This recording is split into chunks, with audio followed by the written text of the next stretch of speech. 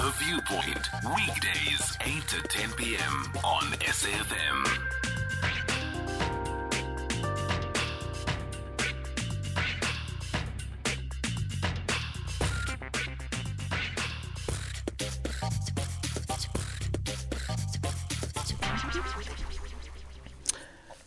Professor Renata Schoeman, Head of MBA Healthcare Leadership at Stellenbosch Business School, of course of Stellenbosch University, the great Maties Gemeenskap by Stellenbosch, by die Weskaap van die land Suid-Afrika. Ons praat vanaand met Renata Schoeman op hierdie sake, #Health op Maandag. Presenteeism and the health risks associated with it. Have you ever gone to work where you know you shouldn't be at work? That's what we are talking about. Presenteeism is being physically present at work but mentally absent and unproductive due to illness, injury, stress or burnout.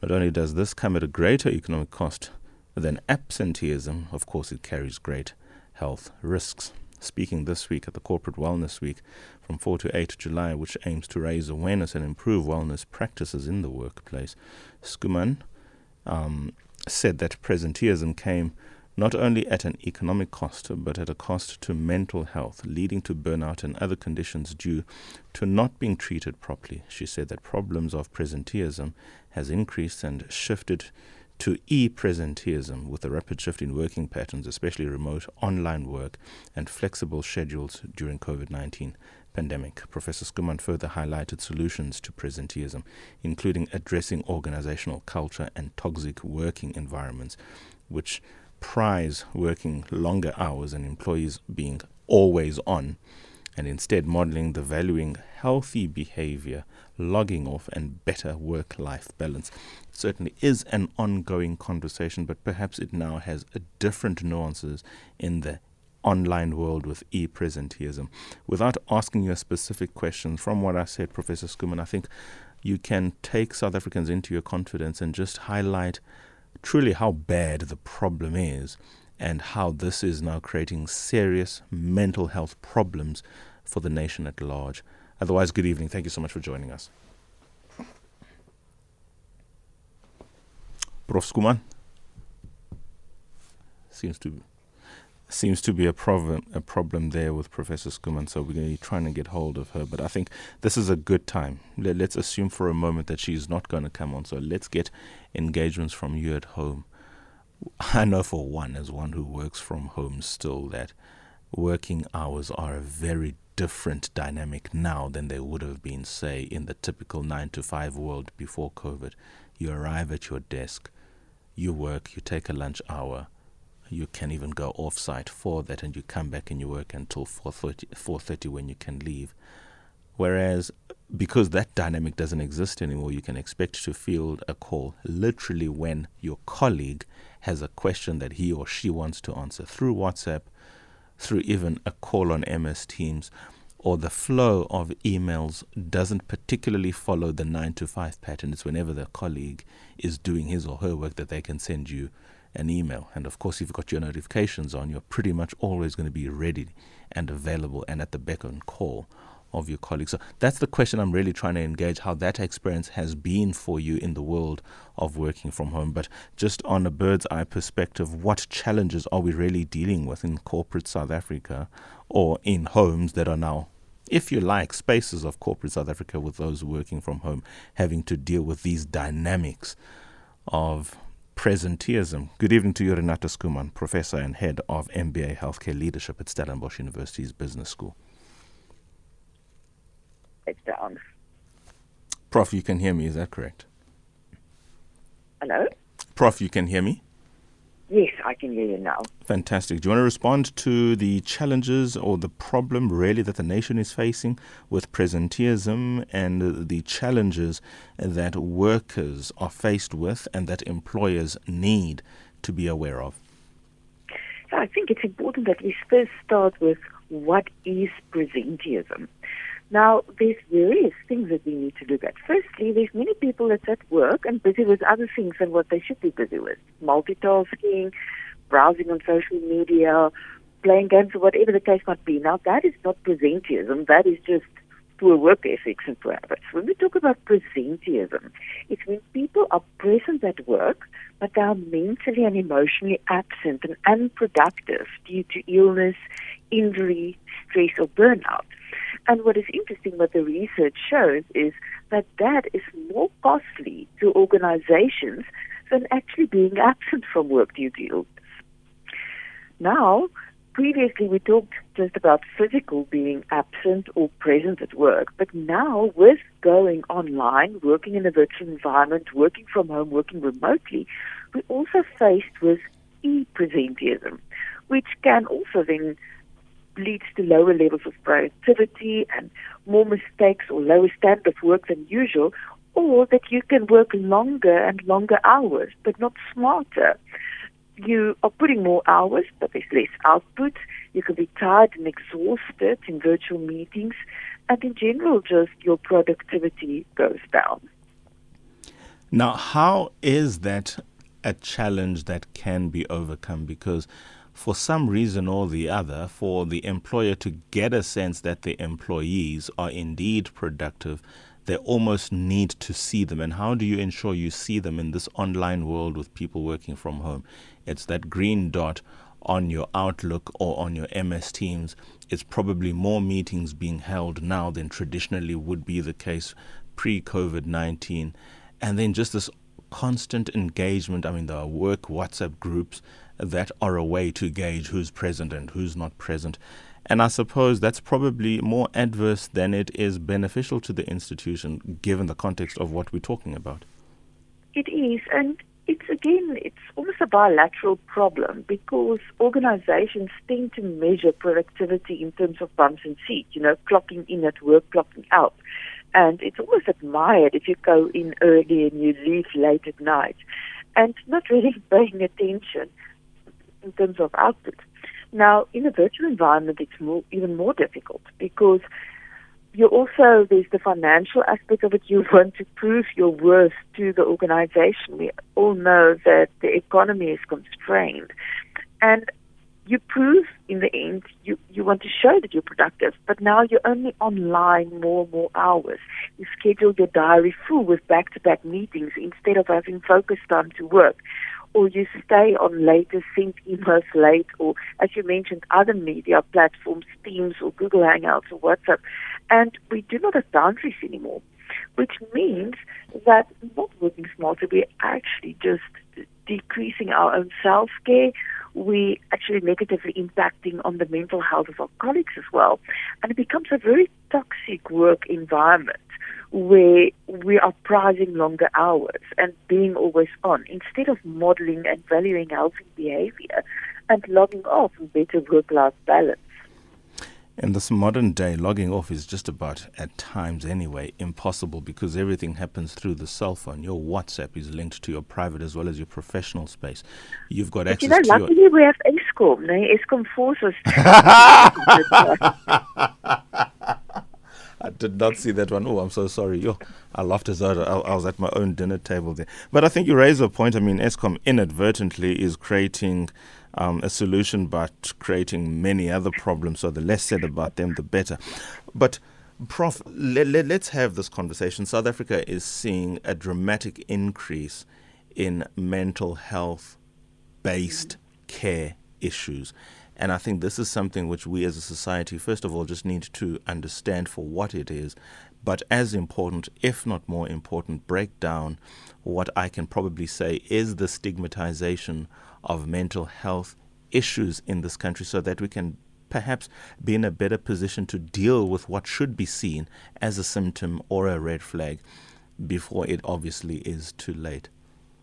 Yeah, I think what is very, very important is, as you mentioned, stigma. And there's so much institutionalized stigma, and just the way that we talk about things, the vocabulary that we use. We say so easily, yeah, I'm depressed, but we don't really understand what depression means. We so easily flung around terms like I have ADHD, not really understanding what a diagnosis of ADHD entails. So by talking lightly about mental health conditions, we almost trivialize it, instead of really considering the impact it has on the people that's affected and their families. More than that also is that in South Africa, that's a general comment maybe, we so often look at other people to provide the solution. We look at government to provide the solution. And people blame public sector, blame private sector blame public sector, instead of thinking how all of we can contribute to mental wellness in the country. Not only our own, but also our colleagues, our teams, our employees.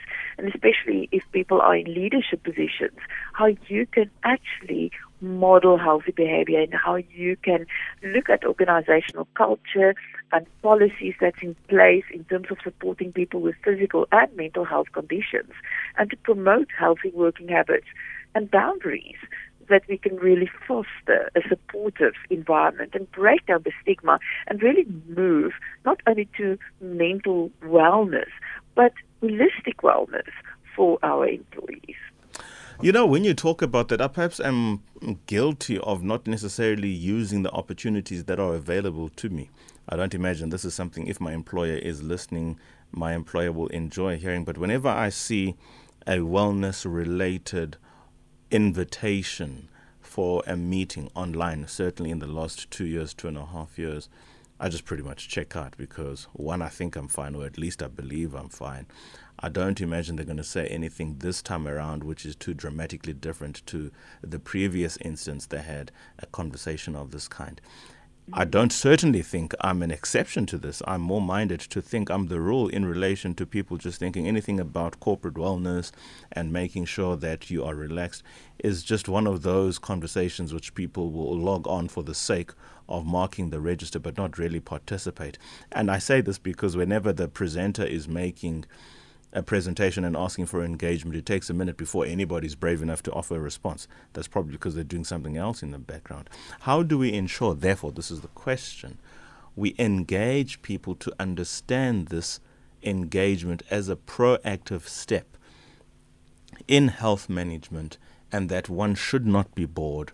Or what does it say then to the organization if people are not using the facility or platform as optimally as, say, the organization would want or could, so as to ensure that it doesn't have a case of an increase in mental health related challenges within its workforce? In other words, if not this, how then does an organization continue to keep a tab on its employees remotely as the case may be and ensuring that they are healthy, at least mentally? It's very interesting that you raised that, because I always consider the media as very big allies that we have in terms of raising awareness as we have this conversation tonight. But at the same time, I'm also helping to facilitate wellness strategies at the business school, and I'm also sometimes puzzled about the poor uptake.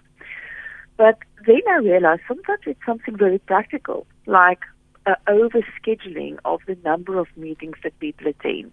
And we're bombarding people with long, drawn-out meetings instead of maybe having more maybe open, engaging, even meetings in an educational platform in a social context. You know, different type of wellness activities, not only talks, but maybe sport events or art events, or whatever the case might be, just to connect with people, or to share information in bite-sized chunks, rather maybe send out a 5-minute, a 5-minute read that you can do, like an email with an interesting article or interesting podcast and a link for people can watch that in their time, and have the formal events less frequently, especially if people are already inundated with meetings. But the other thing that I often find is a reluctance to attend this, because people see it's a lot of talk and we don't do. You arrange this event for us, but on the other hand, you don't have any respect for our boundaries. You send emails at 10 o'clock in the evening, or you demand excessive hours from a leader's perspective. So it doesn't help. You need to practice what you preach. Sure. You can't have this event, but then the culture that's lived in the organization, there's a complete value clash. Can I ask this question, and probably just a very personal question, and I'm quite okay asking this question. If I have a bad day, open, close quote, at work, this is physically happening in my home. Whereas before COVID, I would have a bad day at work. Between work and home, I still have an opportunity to leave, if you like, that bad day, if not in the office, somewhere in my commute to home. I don't have that facility now because I am being offended or upset, or whatever the case may be at that point. And this is happening in my home. 2 steps later, I'm seeing my wife, I'm seeing my child, I'm seeing my brother, I'm seeing my friend, I'm seeing my employee who's a domestic, and I'm in my bedroom still feeling that I was feeling, open, close quote, in the office. But all of this is happening in my home. Of course, that then contaminates the very home. This is something probably that hasn't been engaged enough, or has it? No, it hasn't. And one of my patients once very amply put it, like, he is so tired of having his boss in his bedroom and his children in his boardroom. And I think that is a very nice way of putting this blurring of boundaries. And it's the only person that can actually do something about it is yourself. It's only you that can put measures in place. And one of the simplest things to do is to really log off and to keep to your routine. For example, if you work, doesn't matter what your office hours are, if you work 8 to 5 or 11 to 9, whatever the case might be, but to have almost like a ritualistic break from it. You know, close your office or close your computer, go for a walk around the block, or just a 20-minute walk, or have a cup of tea, just to ceremonically break like what you would have done previously. And what I also say, what I find, being a mum and a wife, colleague myself, is that I often just need 30 minutes of I don't have to listen to anyone. And that's something that it's interesting. When I was a child, my mom had a rule. And, when you're a child, you think your parents have strange rules. But when we got at home, you were supposed to go to your room for 20 minutes, unpack your suitcase, and then come back, and then we talk to each other. But it creates that emotional space that we need. Especially now, where work is home and home is work, you need to create that ritual that helps you to not contaminate the 2 areas, exactly as you said. Interesting conversations coming through, and I'm glad we have a caller from Ed Jabulani in Soweto, Makosonge, calling us this evening. 21:25 is the time. The guest is Professor Renata Schoeman, Head of MBA Healthcare Leadership at Stellenbosch Business School. Quite a lovely campus, if I must say, there in Tiger Valley. Check it out if you're interested. Makosonge, your thoughts? Yeah. Hello, can you hear me? Indeed. Yes. Yes, and your guest as well. Makosonge, go for it, please. Yes, I just want to say that I was a manager in the corporate sector, and one of the things that I've noticed is that the corporate sector doesn't invest in training their managers into dealing with providing service to their staff members. Because the approach I took for me was that as much as these guys are giving service to the clients, I must give service to them. So then I made sure that I've got one-on-one sessions with them, and in the morning I would have inspirational talks with them, and also I would set goals that will inspire them to grow as people, So I just believe that they would say when they show out an application that you need to motivate staff, but you can't just motivate staff if really it's not intentional. The corporate is not intentional about it in making sure that they empower their managers or their leaders in order to make sure that they provide that type of, because it requires a certain way of understanding to be able to tackle that with the staff members are concerned. Thank you. That's my contribution. Excellent point. Thank you so much, Makosonge. Perhaps if I might even build on that. The skill set that was required of a manager pre-COVID in a typical and traditional office environment has absolutely changed in this world where it isn't the office, but it is the home, it is remote. There aren't those obvious proximity issues that one can contend with, which might have masked or facilitated for better managerial skills to be deployed for the purposes of running an efficient ship, if you like.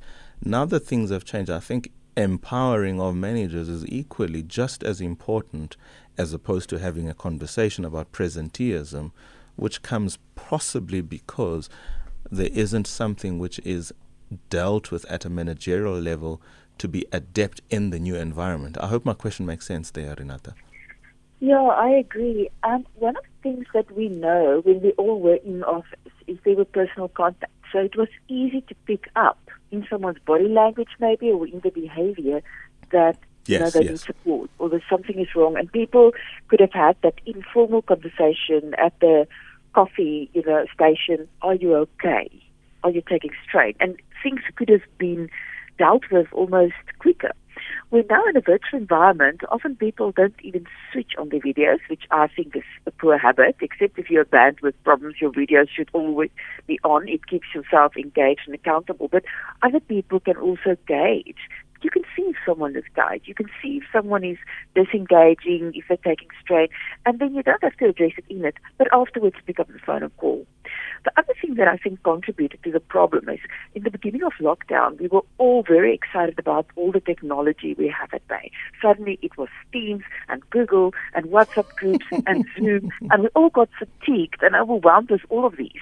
And at this stage, my one recommendation is please streamline. Stop using all these platforms. Decide which one is working the best and limit yourself to that. And also just to avoid Zoom fatigue, which is a real term that was, coined during the lockdown, the impact of having this incessant back-to-back meetings unnecessary often is starting to revert to, I almost want to say, old-fashioned ways of communicating. If someone sends you a meeting request, ask them, A, is it something we can resolve with a quick phone call or via email? And B, if we have a meeting, what is the agenda? Are you actually needed? Because we tend to now fill our days with this incessant meetings, which is not necessarily productive.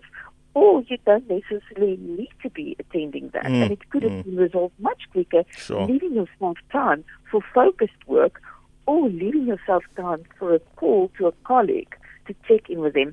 Are you okay? Do you need support?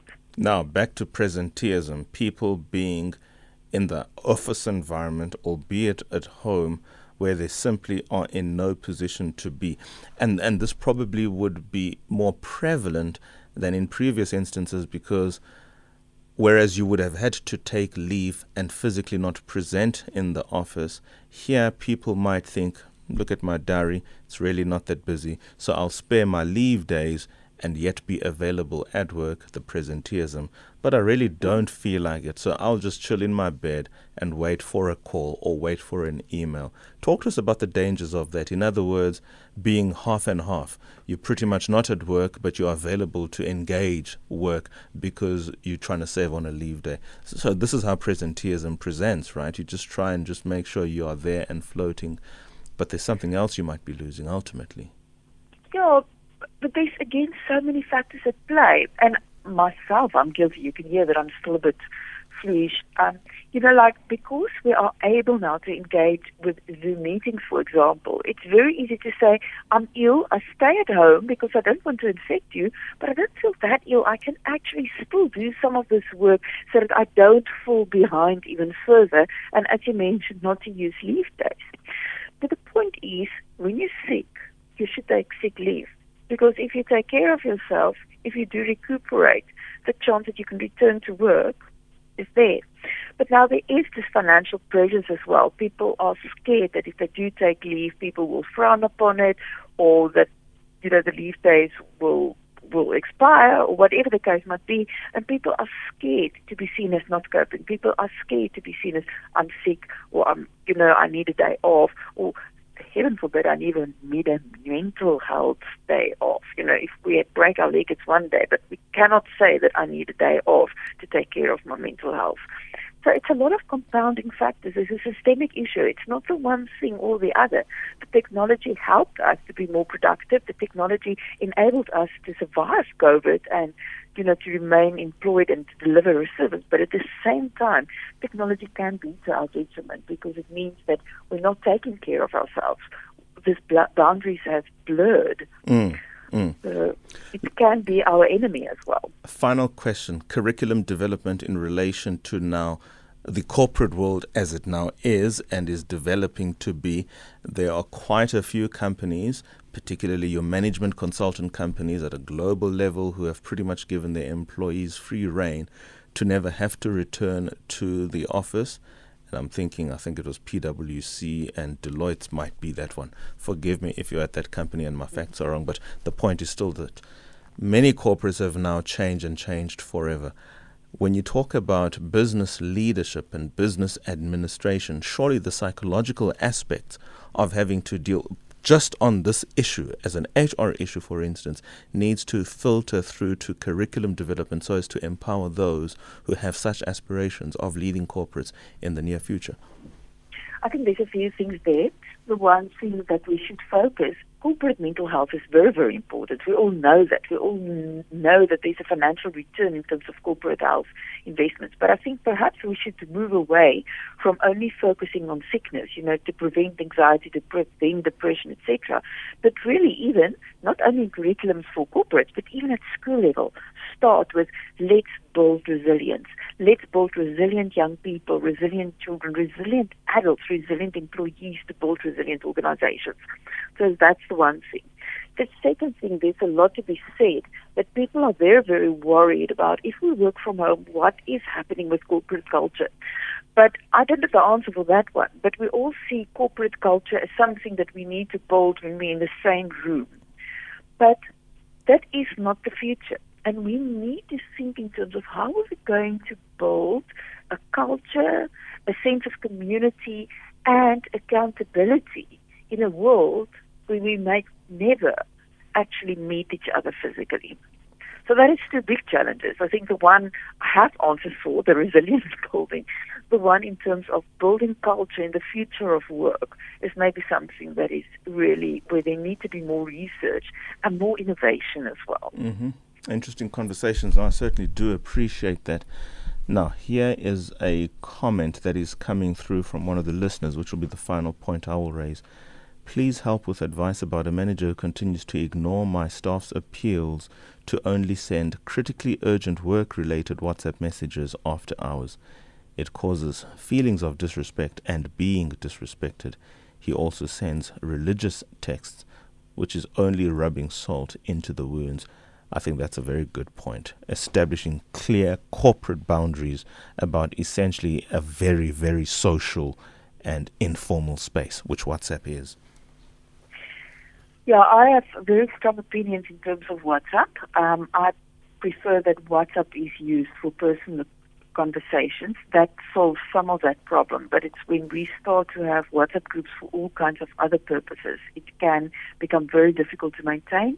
And there should be a group admin that puts very clearly down what this WhatsApp group is for.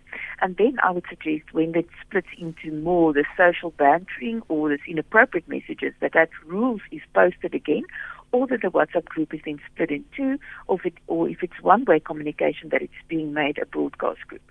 But we don't always have to look at other people to solve the problem. There is an option on your WhatsApp that you can mute a group for 12 hours. So 5 o'clock when you leave the office, mute the group.